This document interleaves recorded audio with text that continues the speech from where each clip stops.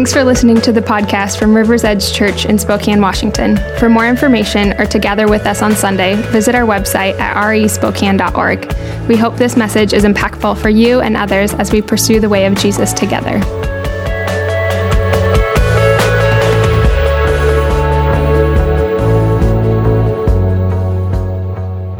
We are officially starting a new series today on the book of Ephesians. So if you have a Bible or a Bible app, you can go ahead and turn to Ephesians chapter 1, and we'll pick up there in a bit. And as you're turning there, I'll go ahead and invite Hannah and Richard up to the front, and I will ask them to just share a bit about what God's been doing in their lives in the last few months.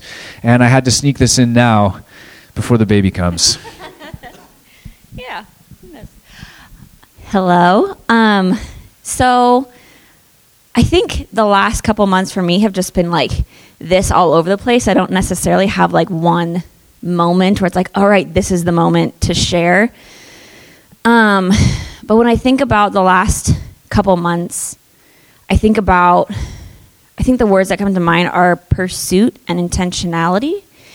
And just like the times that God has really shown up are times when either I have stepped out of my comfort zone and been like, okay, God, I feel like you're wanting me to do this. I don't want to do that, but I'm going to try because I feel like maybe I'm hearing you say that, or someone else did the same thing for me. So I'll just give it like a couple examples that come to mind, and I'll let Richard share. But I know the first one was when we gathered at Matt's house after they had come back from Greece, and we were kind of hearing what had gone on in everyone's life, and it was a really powerful time of prayer, although it started out where like they were all being like very spirit-led, and I just felt on the outside and just kind of was there, but not really feeling like I was part of it. And then it was really cool. Matt was like, I feel like we should pray for Hannah and Richard. And I was like, oh, okay. So then they prayed for us, and that, like, I felt some burdens lifted. But then after that, Coulter's back was really hurting him at that point. And we were all trying to lean into praying for healing and like things like that. And so I felt like I was supposed to pray boldly for healing for Coulter's back. And so pretty much in short, I did. It didn't happen. It wasn't like I prayed for him and he was healed.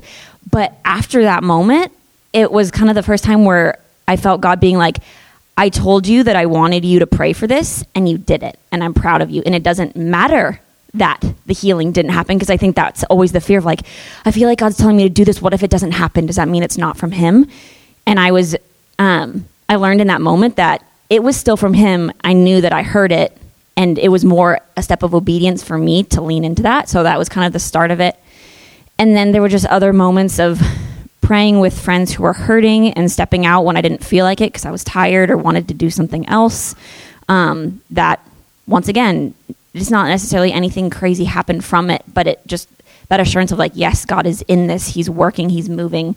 And I think the big thing that I'm learning right now is that God doesn't necessarily have to show up in these big ways that we keep hearing that he does, because we know that he does, but he's not going to every time. And I think a lot of it is more us being willing to step out and have that obedience. And then he smiles on us and is like, good, you are taking that one next step that I'm asking you to take, because, you know, you want these big things, but I have all these little things.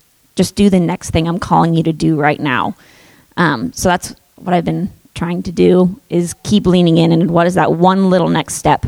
Whether that's texting a friend, being willing to pray for something that's uncomfortable, giving someone a hug. Like, it doesn't have to be these big, bold moves that we always think of, but they can be small. And so that's what I'm kind of leaning into right now. Hi. Microphones terrify me. I watch really good with them. But just to kind of, I was trying to think like what to share. I think the last 10, 12 weeks have just been really special to see a lot of relationships in my life, whether it be like a relationship with my dad, a lot of relationships from this church, just people that I didn't really know, just seeing them change in a way that their outward exuberance and joy for Christ is just permeates from them at all times. And it's just been really uplifting. And I could just go talk to you guys a lot about just this wonderful journey it's been for like the last 12 weeks. But the interesting part that I think is more just like what I'm going through right now is like I've been sick for 8 weeks. And so I got sick like 8 weeks ago, and I'm still sick. Been to the doctor many times. They're doing tests. I'm trying to figure out what's going on with me. Got like 7 different things I'm taking. And I am feeling a lot better today. I'm talking, which is awesome. But I just think it's really like when our leaders came back from Greece a while back, Coulter we talked about his back pain. Matt had back pain. There was just a lot of physical like and ailments that were coming upon us. And we talked about it openly, the fact that this is not something that we should just chalk up to like, oh, this is random, There's this like power of the way that Christ is working right now. And randomly our church is being crippled by like physical ailments. And so it's been really beautiful, honestly, these last 8 weeks, kind of as I've been getting a little more sick, like each day it feels like. The church and my wife have just been all around me. I've just felt Christ's presence in a way that I have in the past when I felt crippled or felt, beat down. I've never felt alone. And it's just been beautiful. I can probably name, 20 people in this room right now that prayed for me. They've just talked to me and asked how I'm doing. And it's just been a good reminder that, like, don't chalk up, these things as you have these wonderful, beautiful moments with Christ where you experience him in a way that you haven't in the past. And then all of a sudden something crippling comes along the next day. Don't just think it's, chance. I remember who it was, but someone said recently to me that the devil has no way of stopping God, but he can try to slow down his people. And I really do think that's what he tries to do at times, especially in our church right now, as I think there's just a lot of beauty and a lot of love and a lot of like healing that's taking place in our community. He's trying to find a way just to slow you down, even if it's just giving you a cold or a cough, or making you have back pain, because those things kind of shut you up a little bit. And so I've just been encouraging to myself, and I thank a lot of you guys for just the way that you've been Christ to me. It's been beautiful. So God is good. God's more powerful. We love him so much. And I just want to share that. So I'm going to pray. Yes. Heavenly Father, God, I thank you for this time and this place and just the ability to share our hearts and share what's going on, whether it's something profound and big or just a little thing that you've laid on our hearts. And so as we go into this time with Matt, I pray that you would just give him words to say, whether they're the words that he's prepared or something else completely, Lord. I ask that the Holy Spirit would just anoint him right now and speak powerfully to us, whether that's with bold words or just in a quiet whisper that we need to hear. God, get rid of the distractions that we come in with right now. They have no place here, and we just want to feel you, we want to hear you, and we want to fall more and more in love with you. So just be in this time, Lord, in your name. Amen. Amen.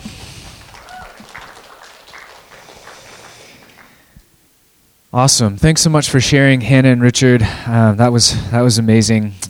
We are going to jump into our series here in the book of Ephesians. But before we actually read the text, just by way of reminder, if you've been tracking with our Bible in a Year series that we started last September, then you know that we are just now finally transitioning from the Old Testament into the New Testament. And so as we do that, and we really officially did that last Sunday. But as we do that, I just want to provide a quick kind of bird's eye view, overview of the New Testament itself. Because when I remember being, in my early 20s, getting my first Bible and just being just totally disoriented. Like, what is this thing? Where am I supposed to start? What's it all about? And I think we have a slide for this. But a quick overview of the New Testament. If you open up the New Testament, which is about 75% of the way into your Bible, it starts off with 4 gospel accounts, which are from the life of Jesus, describing his birth, his life, his death, burial, resurrection, all of that. After you get through the 4th account, you get to the book of Acts, which in my mind really describes the birth of the church. So after Jesus' resurrection and ascension, what happens next? Well, there's this explosion of Jesus followers across the world. And then the rest of the New Testament is letters. So as soon as you get out of the book of Acts, you get to the letters that Paul wrote to new churches around the world as this movement began to explode. So you have the book of Romans, you have 2 letters to the church in Corinth, Galatians, Ephesians, which we'll be studying. Philippians, Colossians, 2 letters to the Thessalonians, 2 to Timothy, to Titus, and to Philemon, however you'd like to pronounce that. Then, after you get through the many letters of Paul, there's a collection of other letters from other authors. You have the letter to a letter called Hebrews, and we actually don't know who wrote that. It's kind of anonymous. There's lots of speculation. Then you have a series of letters that are named after the people who wrote them. You have a letter from James, 2 from Peter, 3 from John, 1 from Jude. And then you get to the very last book in the Bible, which is the book of Revelation. And Revelation is unlike any of the other books or letters in the New Testament in that it is apocalyptic literature, written by John, and it has some aspects of a letter, but it's apocalyptic literature, and so it kind of sits in a category of its own, and we'll actually do an entire series on the book of Revelation starting in the fall. So as you can see, as you kind of get into the New Testament, you get the 4 gospel accounts, which we tried to sum up in a single Sunday last Sunday. But the vast majority of the New Testament is actually letters that are written to these new churches that are popping up around the known world. And the bulk of the letters that were written by one man, the Apostle Paul.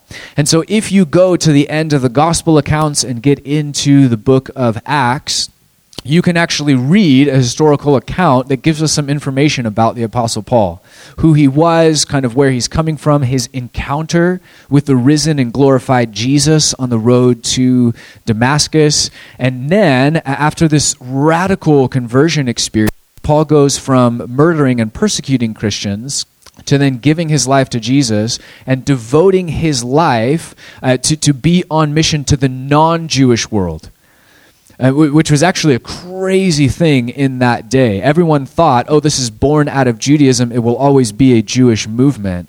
And Paul and some others really saw things differently. No, Christ is for everyone. And he got to lead this explosion of church plants across what was then kind of the pagan or Gentile or non-Jewish world. That was his call. And so Paul traveled around constantly, planting churches in Galatia and in Philippi and in Thessalonica and in Rome and, of course, in Ephesus as well. The ancient city of Ephesus was, I should say, an important coastal city in Asia Minor, and I think we have a map that hopefully loaded. And from this kind of ancient port city I forgot to load the map. That's a video that we're going to watch later. Well, you just have to imagine. I totally forgot. I downloaded it and then didn't put it in. You just have to imagine in your mind what the present-day country of Turkey looks like. Right? And so it was this coastal town in Asia Minor, which is what we kind of think of as like the Middle East, more or less. But it was one of the most important cities in that region. And so Paul actually spent years, some places he was just there briefly, just long enough to plant a church and move on. He was in Ephesus for years, not just planting the church in Ephesus, but actually raising up church planters who were then sent out all over Asia Minor. So this was this church planting movement that was birthed out of the city of Ephesus, and you can read in the book of Acts the incredible controversy that stirred in a city that worshipped idols instead of Jesus. But that's kind of another story for later in the series.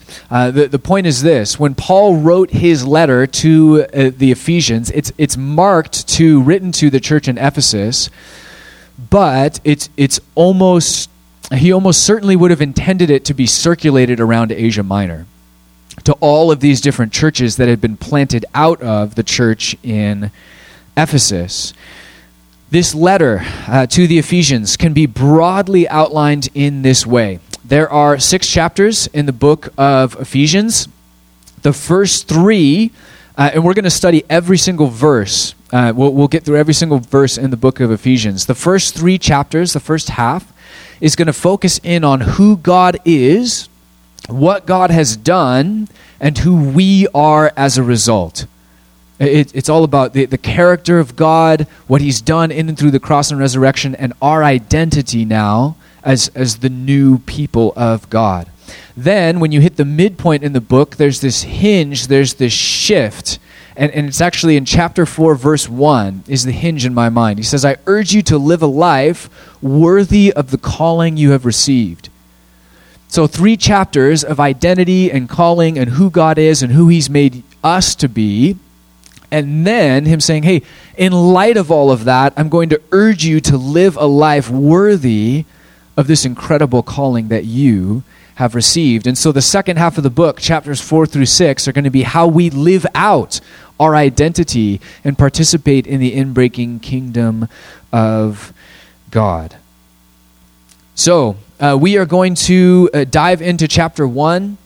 But as we do, I wanted you to have all of that as context. The church that he's writing to, or church in general, the church of Jesus, is kind of a brand new thing.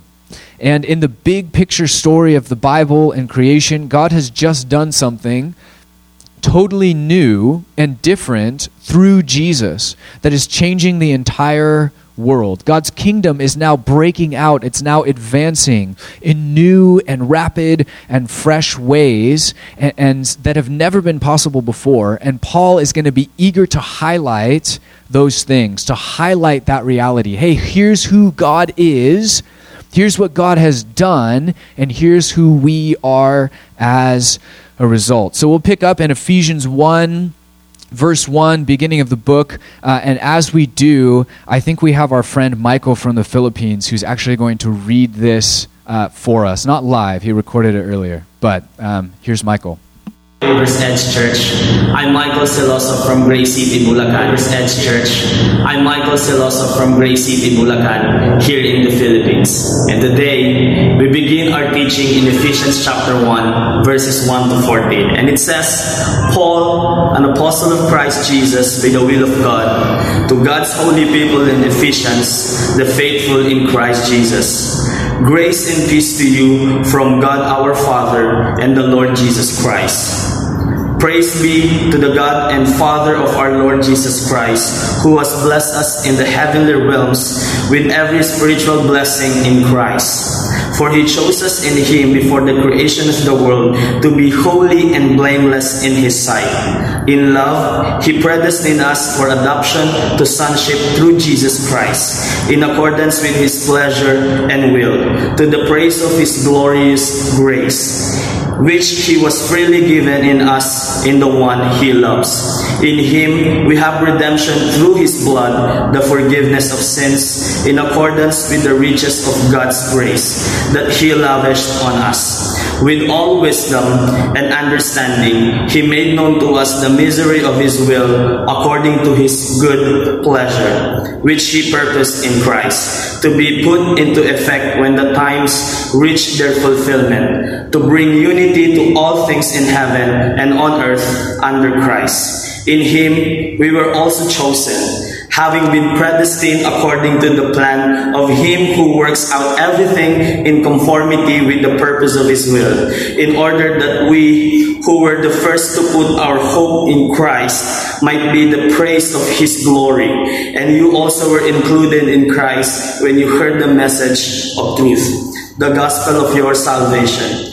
When you believed, you were marked in him with the seal, the promised Holy Spirit, who is deposit guaranteeing our inheritance until the redemption of those who are God's possession, to the praise of his glory. Let us pray. Father God in heaven, I pray for the River's Edge Church in Spokane.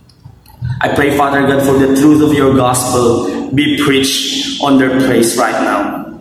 Come and bless them, and every people, every workers, every followers of the Lord Jesus Christ be sealed by your Holy Spirit, be empowered by your Holy Spirit, and let it be driven, Father God, to preach your word in their places and across their place. I ask this in the name of Jesus. Amen.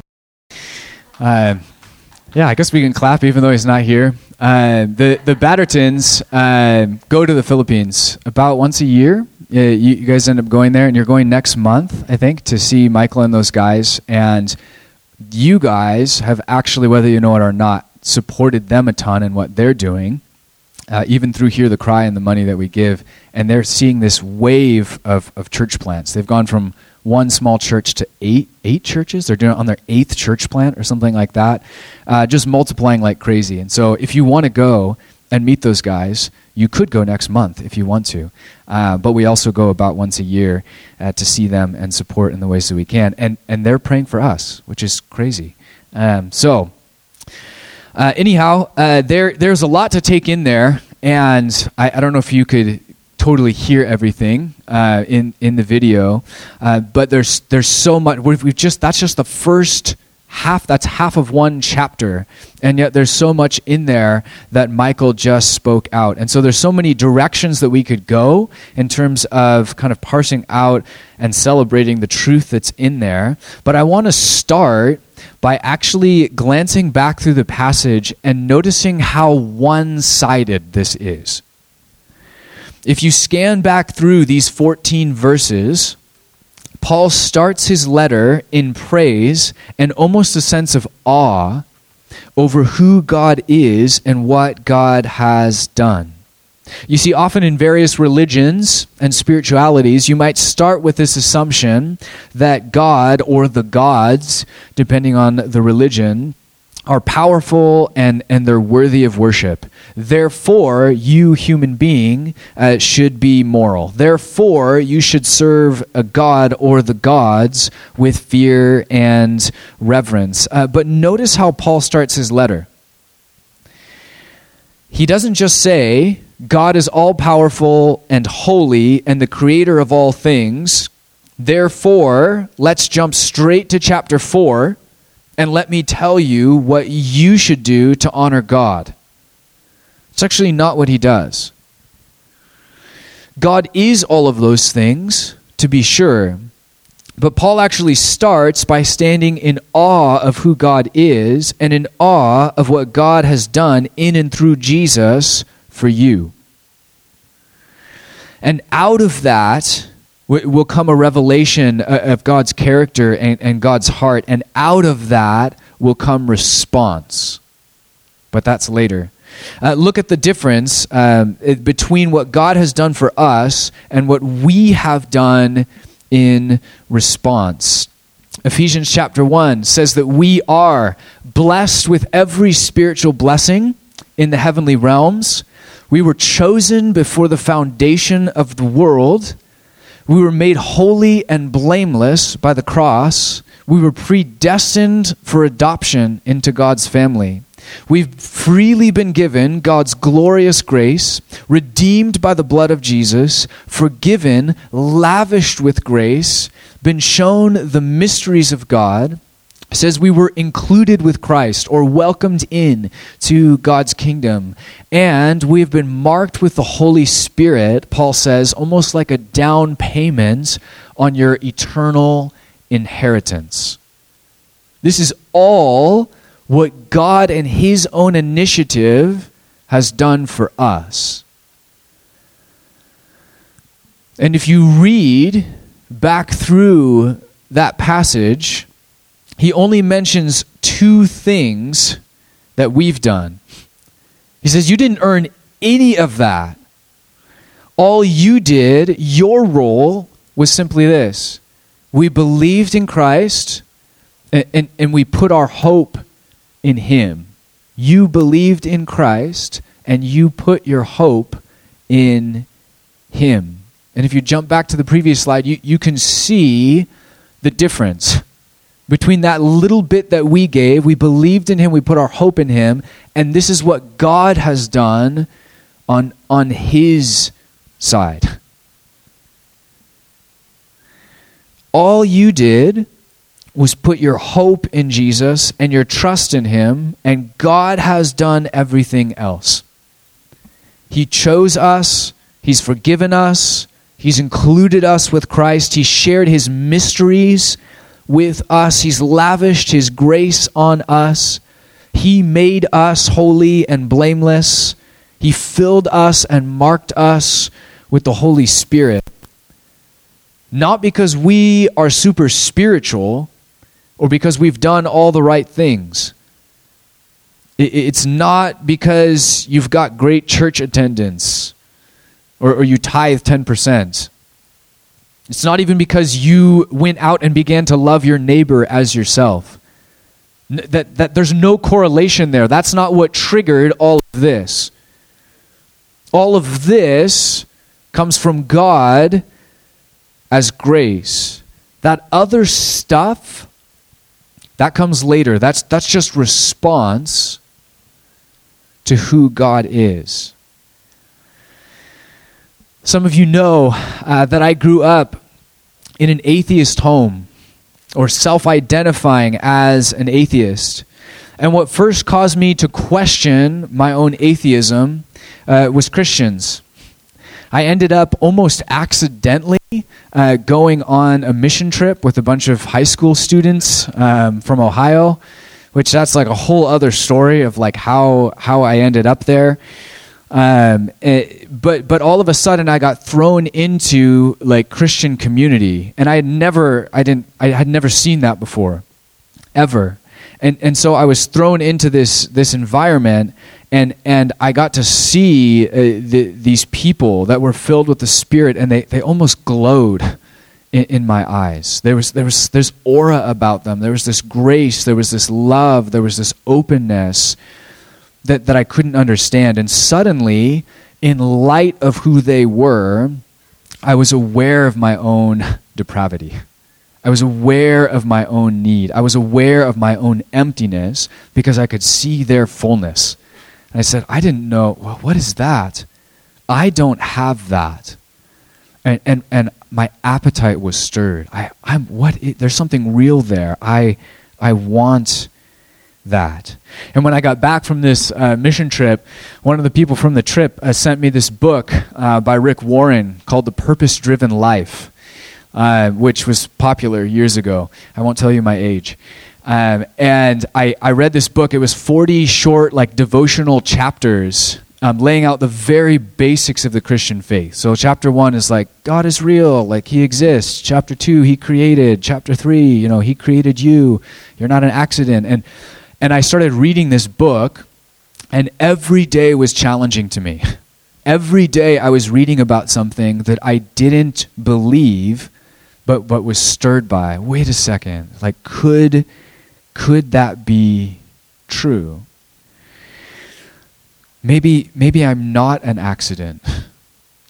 Maybe I was created on purpose. Maybe God really is there. These were revolutionary ideas. And then, as I continued to read, I encountered God's grace. I encountered this God who wanted to bless. I encountered this God who was calling me by name, who had chosen me, and who was freely giving his glorious grace. And my heart, as I was reading, just began to beat faster in my chest. I mean, could this actually be true? Is there actually a God in heaven who loves me in this way? It sounds too good to be true. And yet I had this moment of coming to faith in God and his goodness. Both together. Not just faith that there's God, but no, the faith that the God of heaven is actually as radically good as Ephesians 1 says he is.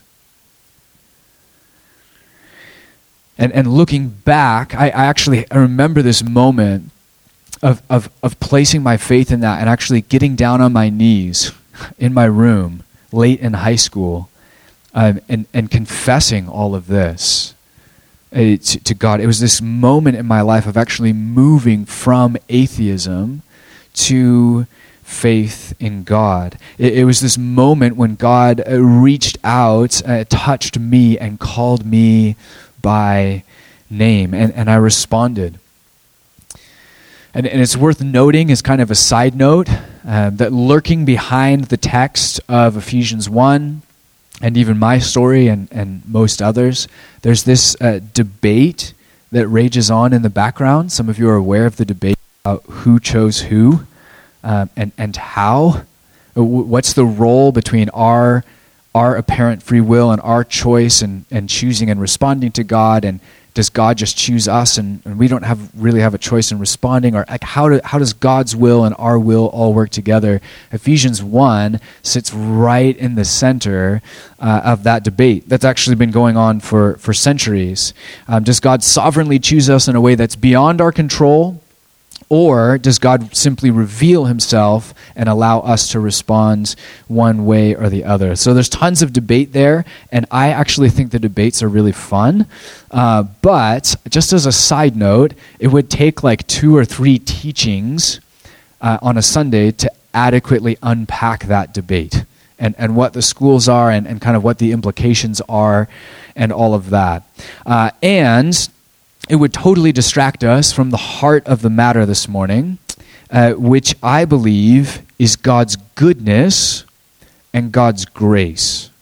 So the debate is fun, but I want us to stay focused on God's goodness and God's grace. What I was stunned by as an inquisitive atheist was not some mathematical formula proving God's existence.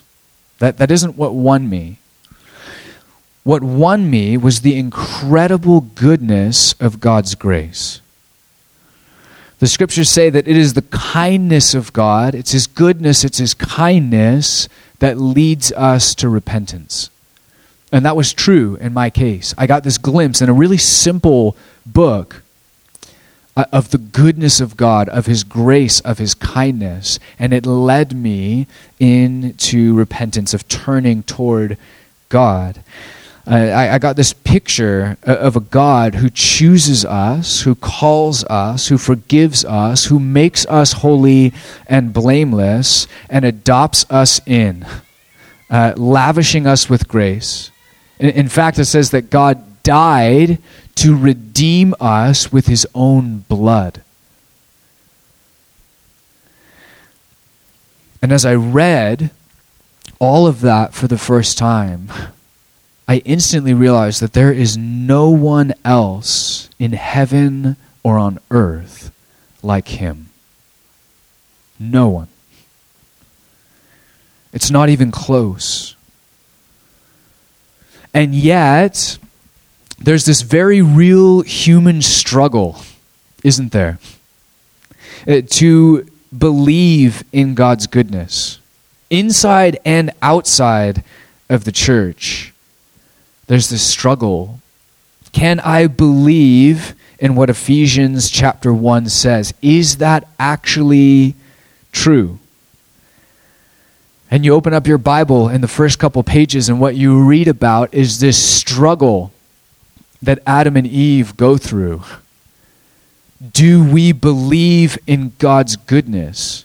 Can we believe that God is really as good as he's made us to believe? Or maybe not. And what you read about in that story is that their lack of understanding of God's goodness, their insecurity in God, drives them toward rebellion, and the whole thing goes sideways. A whole human project is plunged into darkness. But it's based on the same struggle. The same struggle that I was going through in my atheism. Is God really there? And is he really this good? Is he as undeniably good as Ephesians chapter 1 says he is? And I think this is the true human struggle. Will we believe that God is who he says he is? Do you believe that God has lavished his grace on you?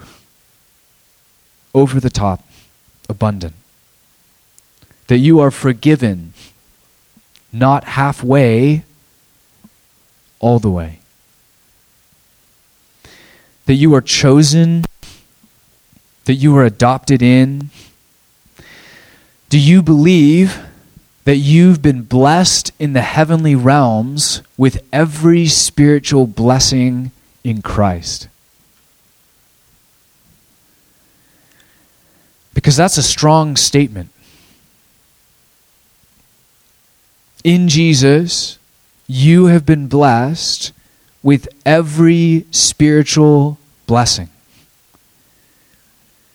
Not half the spiritual blessings, not a portion of God's love, not a portion of God's favor, not a portion of God's heart. Paul says no.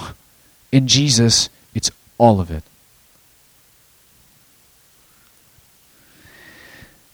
Every one of us in this room has different skills, different talents, different roles within our culture, different roles within the body of Christ.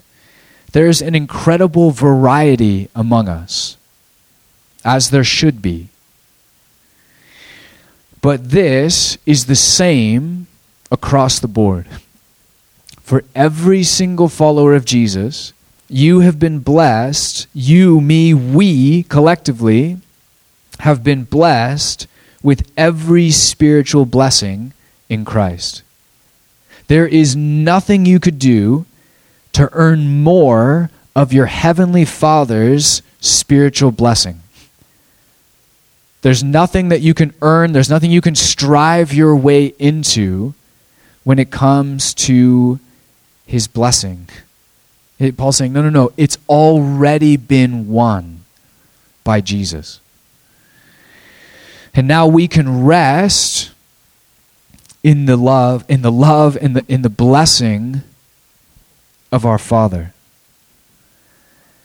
And I don't know about you, but I'm very type A, motivated, ambitious. I like to win. I like to earn stuff. I just do. That's my personality. So when I read through a passage like Ephesians 1, I'm actually challenged, delighted, blown away by this simple concept that we are blessed with every spiritual blessing in Christ. God is not withholding a blessing. He says in Christ, you have it all. There's no earning here. There's no striving. There are not favored children of God at the top receiving the best of God's blessing and second-rate kids at the bottom receiving spiritual scraps. That's not how it works.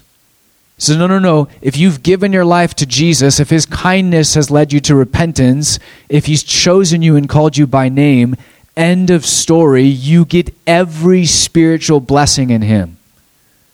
That's it. And I don't know about you, but this makes every bit of difference for me in my day-to-day living. My wife and I are in a tough stage of life with our kids right now.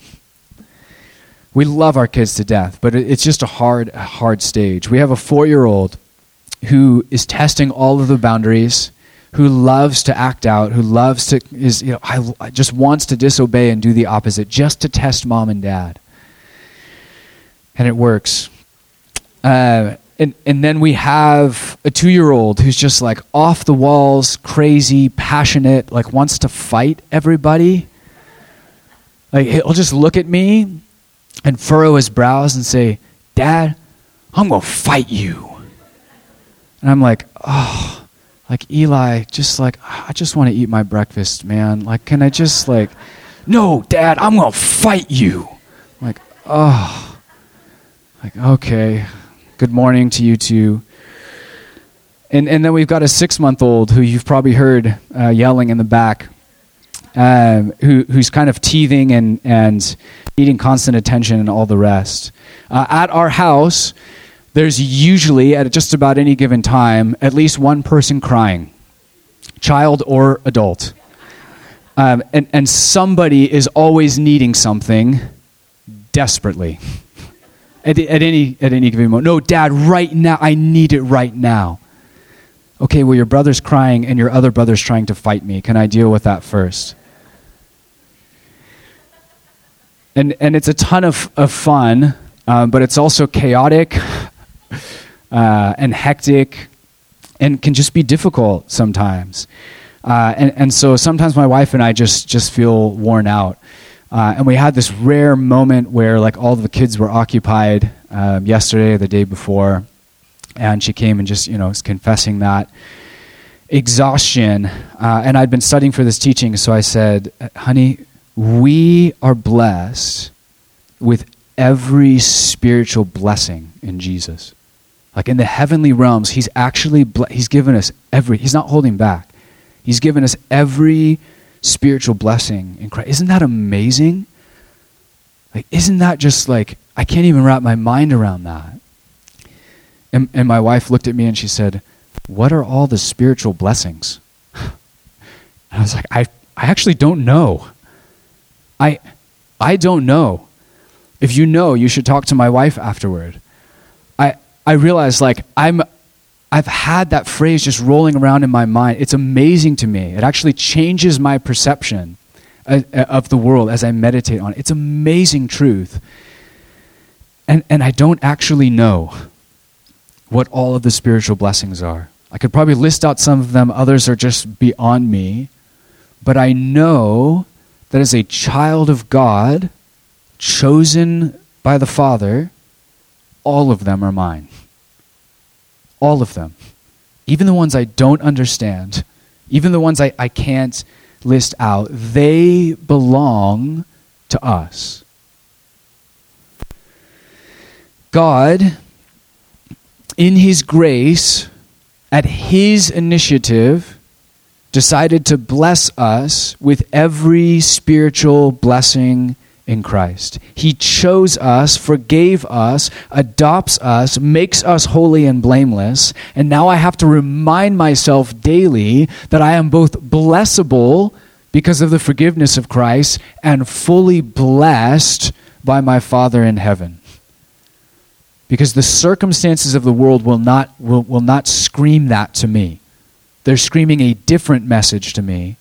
And so I have to remind myself of the truth. No, I'm actually fully blessable and blessed with every spiritual blessing by my Father in heaven. You are not an outcast. You are not an orphan. You are not a spiritual employee attempting to climb the corporate spiritual ladder. That is not who you are. Paul says, no, you are a child who is blessable and fully blessed by your Father in heaven.